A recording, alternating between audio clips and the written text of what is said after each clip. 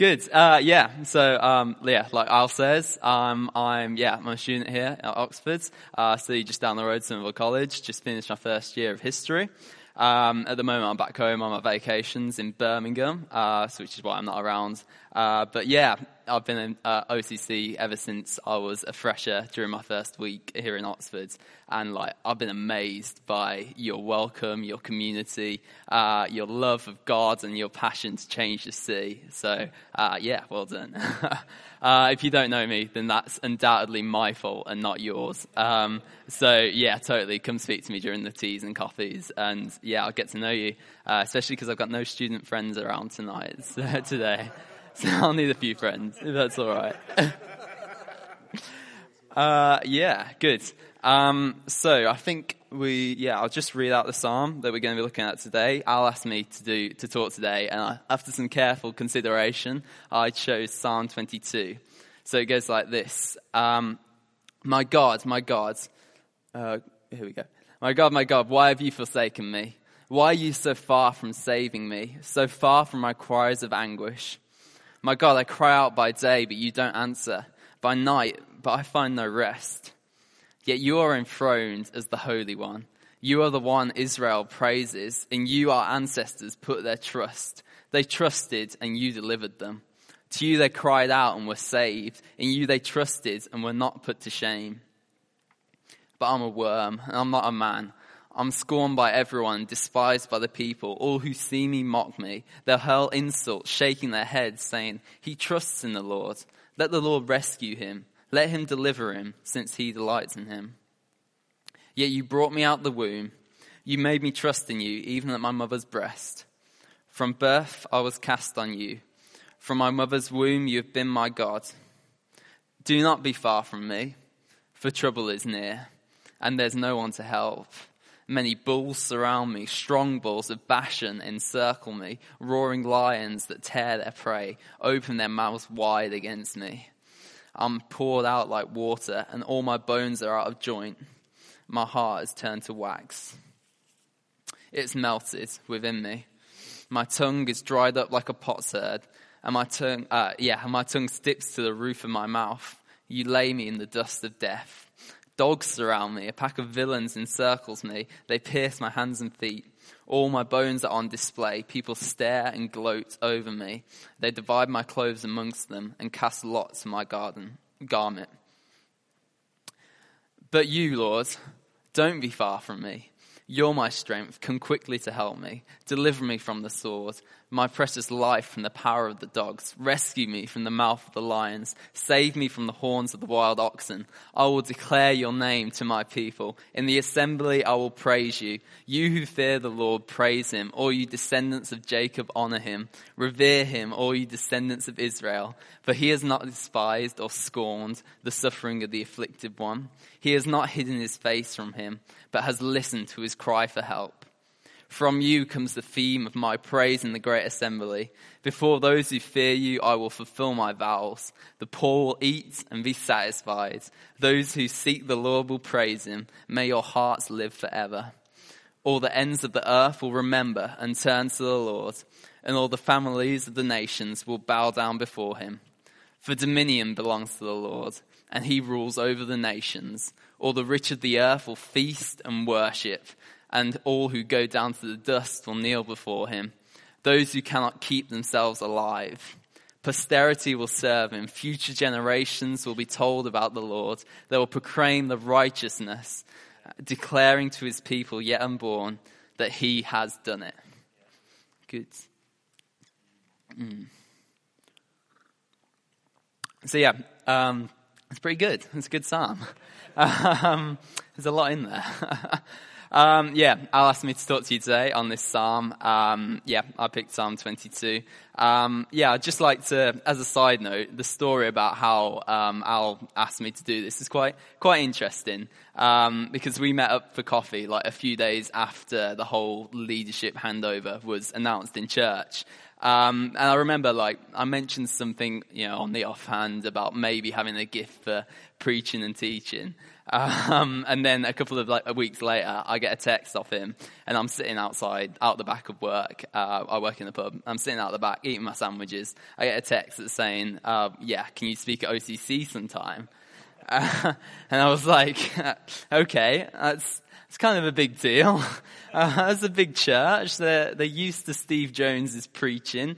Most of them are Oxford educated. I'm not going to be able to do that. Anyway, I'm sitting there and I start to pray, and this woman, she comes up to me, and I've never seen her before. I haven't seen her since. But she said, I saw you working behind the bar, and I just thought that I had to tell you that you need to have more confidence in yourself.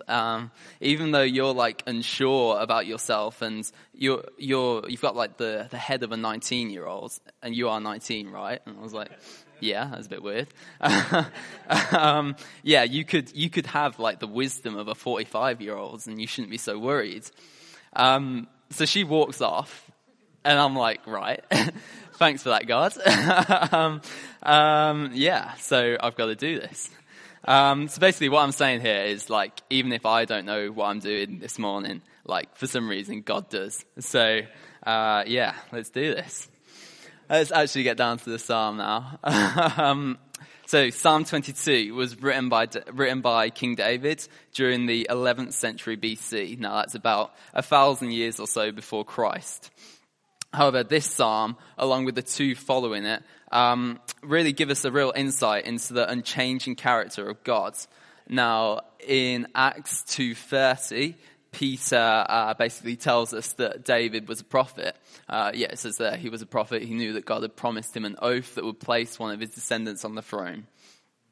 And yeah, in the book of Psalms, these three Psalms, Psalm 22, 23, 24, give us a series of prophetic images of God from different views. Now, somewhere later on in the series, we're going to be looking at the famous Psalm 23. And hopefully I'll be able to give you some of the background and the basis for that today. But essentially, in Psalm 22, if we come down here, in Psalm 22, we see Jesus as our Savior. The guy he's the deliverer of mankind. Then through his willingness to come and save us, we see Jesus in Psalm 23 as being our shepherd, the guy who loves us and cares for us and leads us.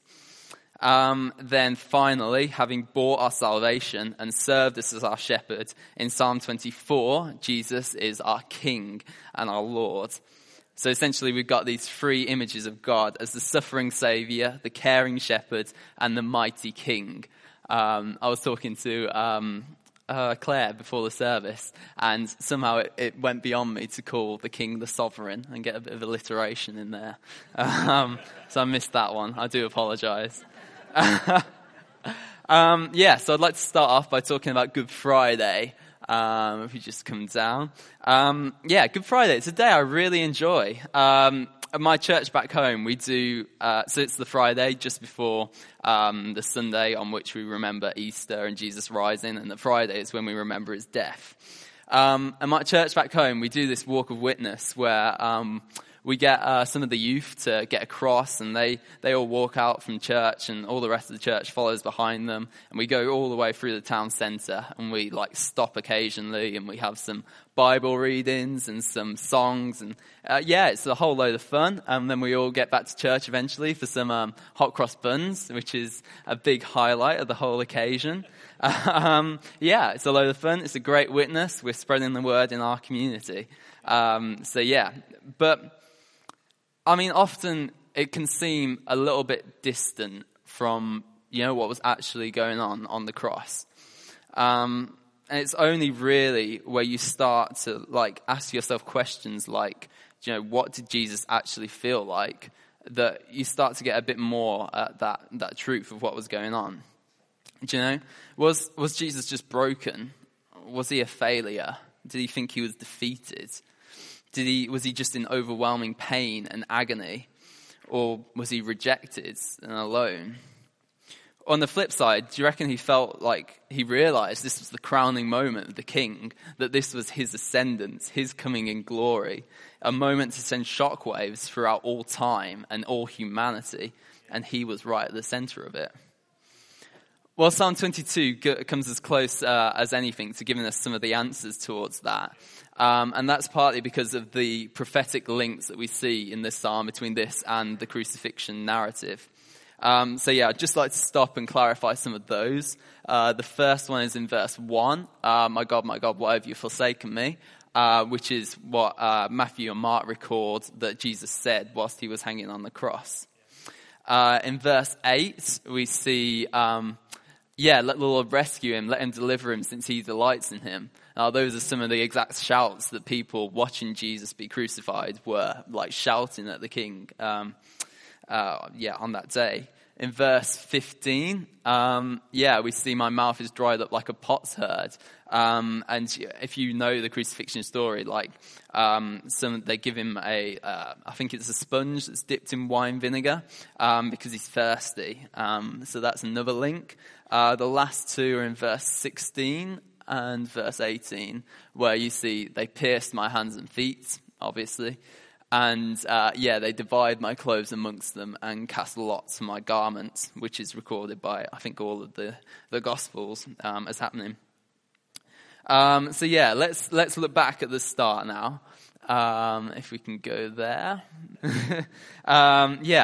It's a bit tough, isn't it, to begin with. I promise you that it does actually get better. Do you know? It's not all suffering and doom and gloom. It does get better. So, But those first two lines, it's a bit difficult to get over them, to be honest. Now, David, he was going through some intense personal suffering, almost undoubtedly. But what he's going through, he's multiplied it by like 1,000 just to try and get at some of Jesus' pain. And that's probably done either consciously or subconsciously. Now, it'd be quite easy for me to get into some sort of theological discursive about all the ins and outs of Jesus on the cross and what that actually means for us. But you'll be happy to know that I'm not going to do that, and I'm going to try and keep it simple.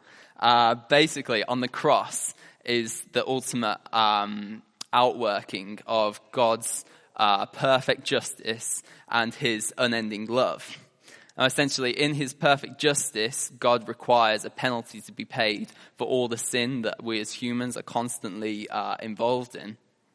But in his love, God was unable to punish us eternally as we deserve.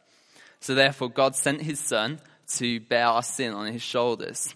And in John 3:16, there we go. John 3:16, we see, that's what that famous verse is getting at. For God so loved the world that he gave his Son, that whoever believed in him should not perish but have eternal life. So there's still that question, what was Jesus actually going through on the cross? Well, the first sort of answer is obviously a whole lot of pain. Now, if you've been Christian for a little while, you've probably already heard a talk about the sort of practicalities of what crucified men were going through. And it was an absolutely horrific form of punishment, with a long drawn out, painful death. But even this, sort of physical pain would have been really little in comparison to the emotional distress that Christ was going through on the cross. Now, my dad, he's not a very touchy-feely sort of guy. He rarely laughs out loud. I don't think I've ever seen him cry, to be honest. And this makes him really frustrating in arguments because whilst me and the rest of my family, we're all shouting and getting all heated, and my dad just stays calm and he sits there and he just gives you a response, and we always lose against him in these arguments. It's awful. Now, when we were kids, this took on a whole new meaning because if we ever came home and our dad was angry at us, we knew that we'd done something wrong and we were in trouble. Basically, this is a similar sort of thing where Jesus faces the wrath of his Father. And when you remember that Father is the mighty creator of the universe, then that's a whole lot of wrath to be facing. However, unlike me and my sisters when we were kids, Jesus had done nothing, absolutely nothing to deserve it. So for a man who was walking intimately with God his entire life, and we remember time and time again, he goes off and he prays alone and he spends good time with his Father. To go from that to facing the full anger of his Father on the cross, I mean, that would be a worse pain than death, to be honest. And that's pretty much what those first two verses here are driving at. Why have you forsaken me? Let's just jump back to the start, and I promise we'll get on eventually. David's examination of Jesus' suffering can also reach down into our trials at a day-to-day level. Now, I've had that feeling time and time again where I've sat in my room or I've sat under a tree or whatever, and I've said, God, where are you? I keep on praying to you, but I see absolutely no result and no response. I think David gives us like the perfect model of a reaction to that sort of times when God is feeling distant. In verses 3-5, he goes back and he reminds himself of his past experiences and those of his ancestors and the ways that God is good. It's not his nature to stay far away and not answer our calls. I also think it's quite refreshing that David still refers to God as my God. He always realizes that God's there. He never questions God's existence or God's goodness. Which is quite unlike me. Often, like when that happens and God feels far away, I just go, well, you might as well not exist, God, so I'm going to do things my way. And then I get myself into a whole lot more trouble as a result. Whereas David also always stays true to his God. However, what he doesn't do, and if we move on to verses 6 onwards, he doesn't play down his experiences. He doesn't say everything's good because God's here. He tells his father what's going wrong.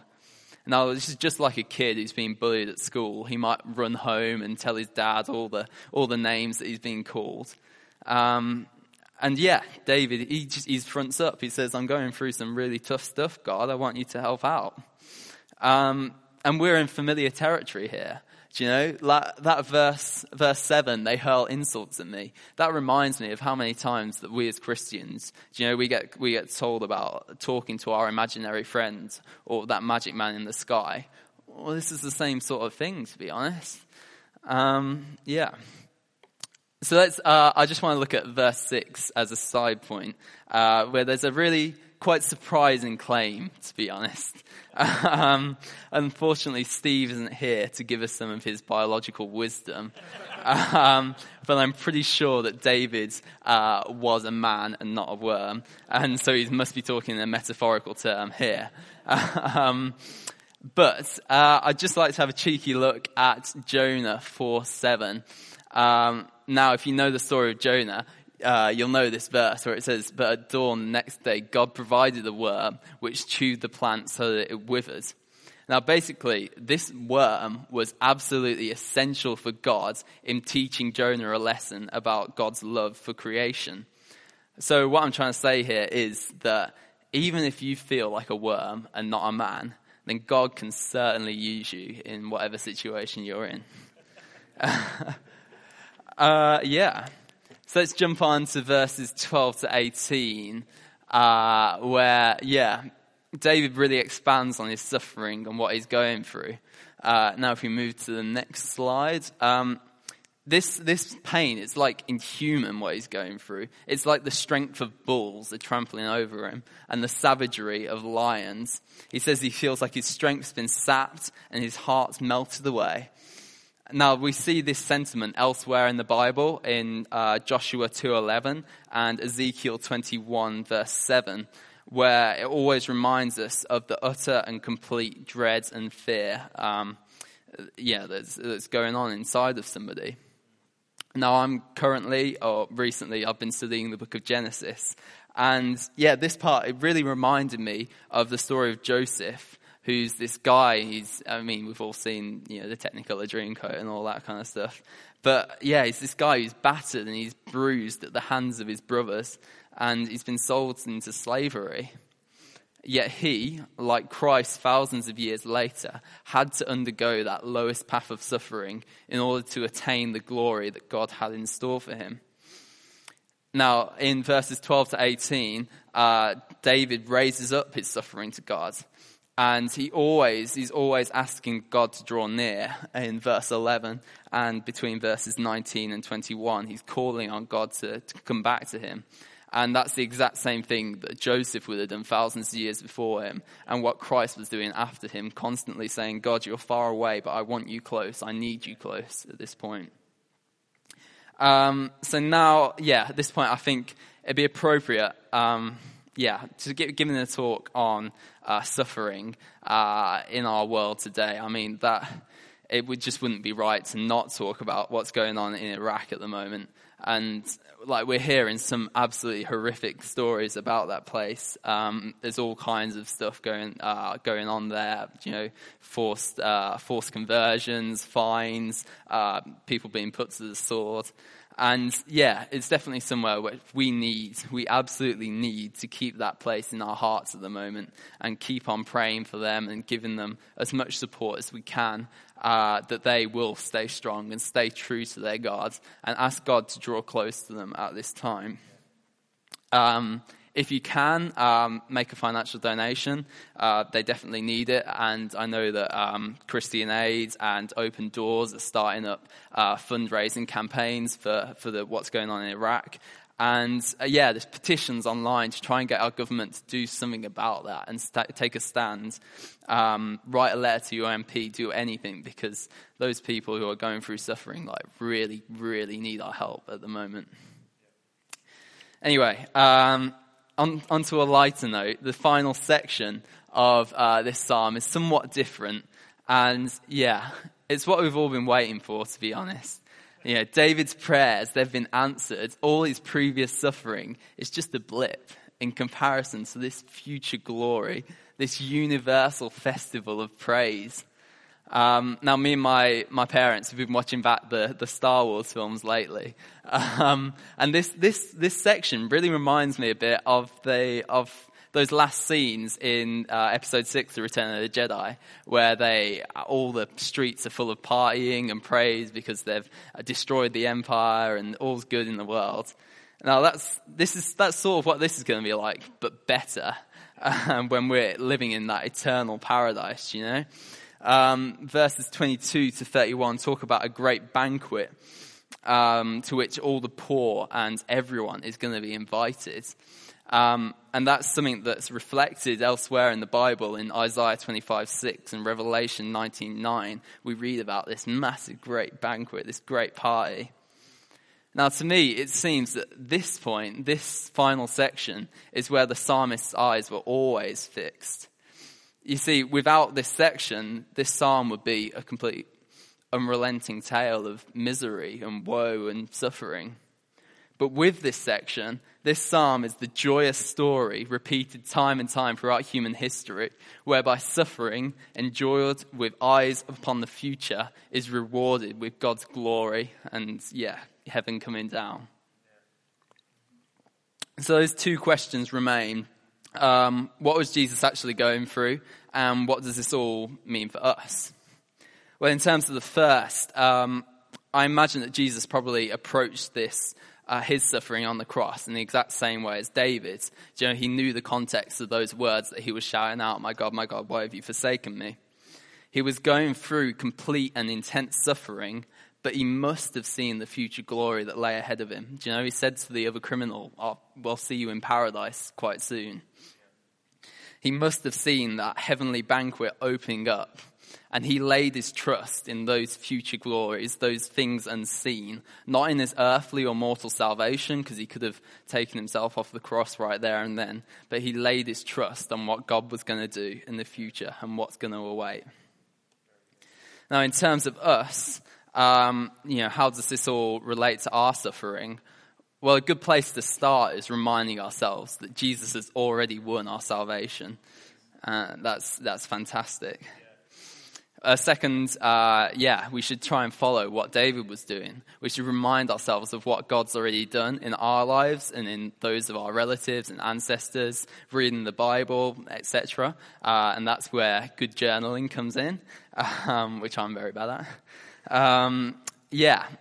What else does David do? He tells God, and he's completely open about his sufferings and his difficulties.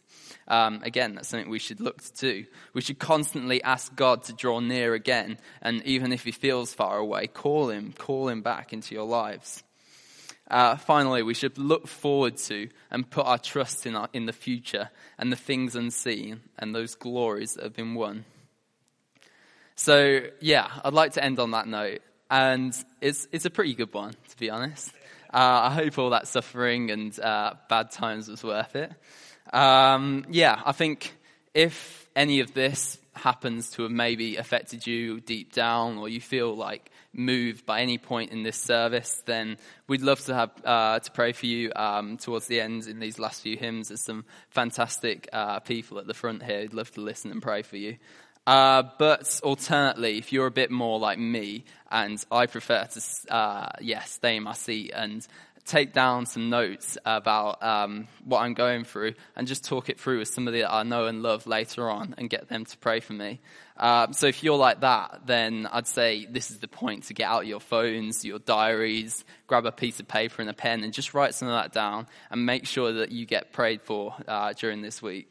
So this sort of, if you feel like you've been moved, especially by this this talk or whatever's gone in this service, then either come to the front for prayer or make a note for it and talk to someone that you know and love in this next week. Good.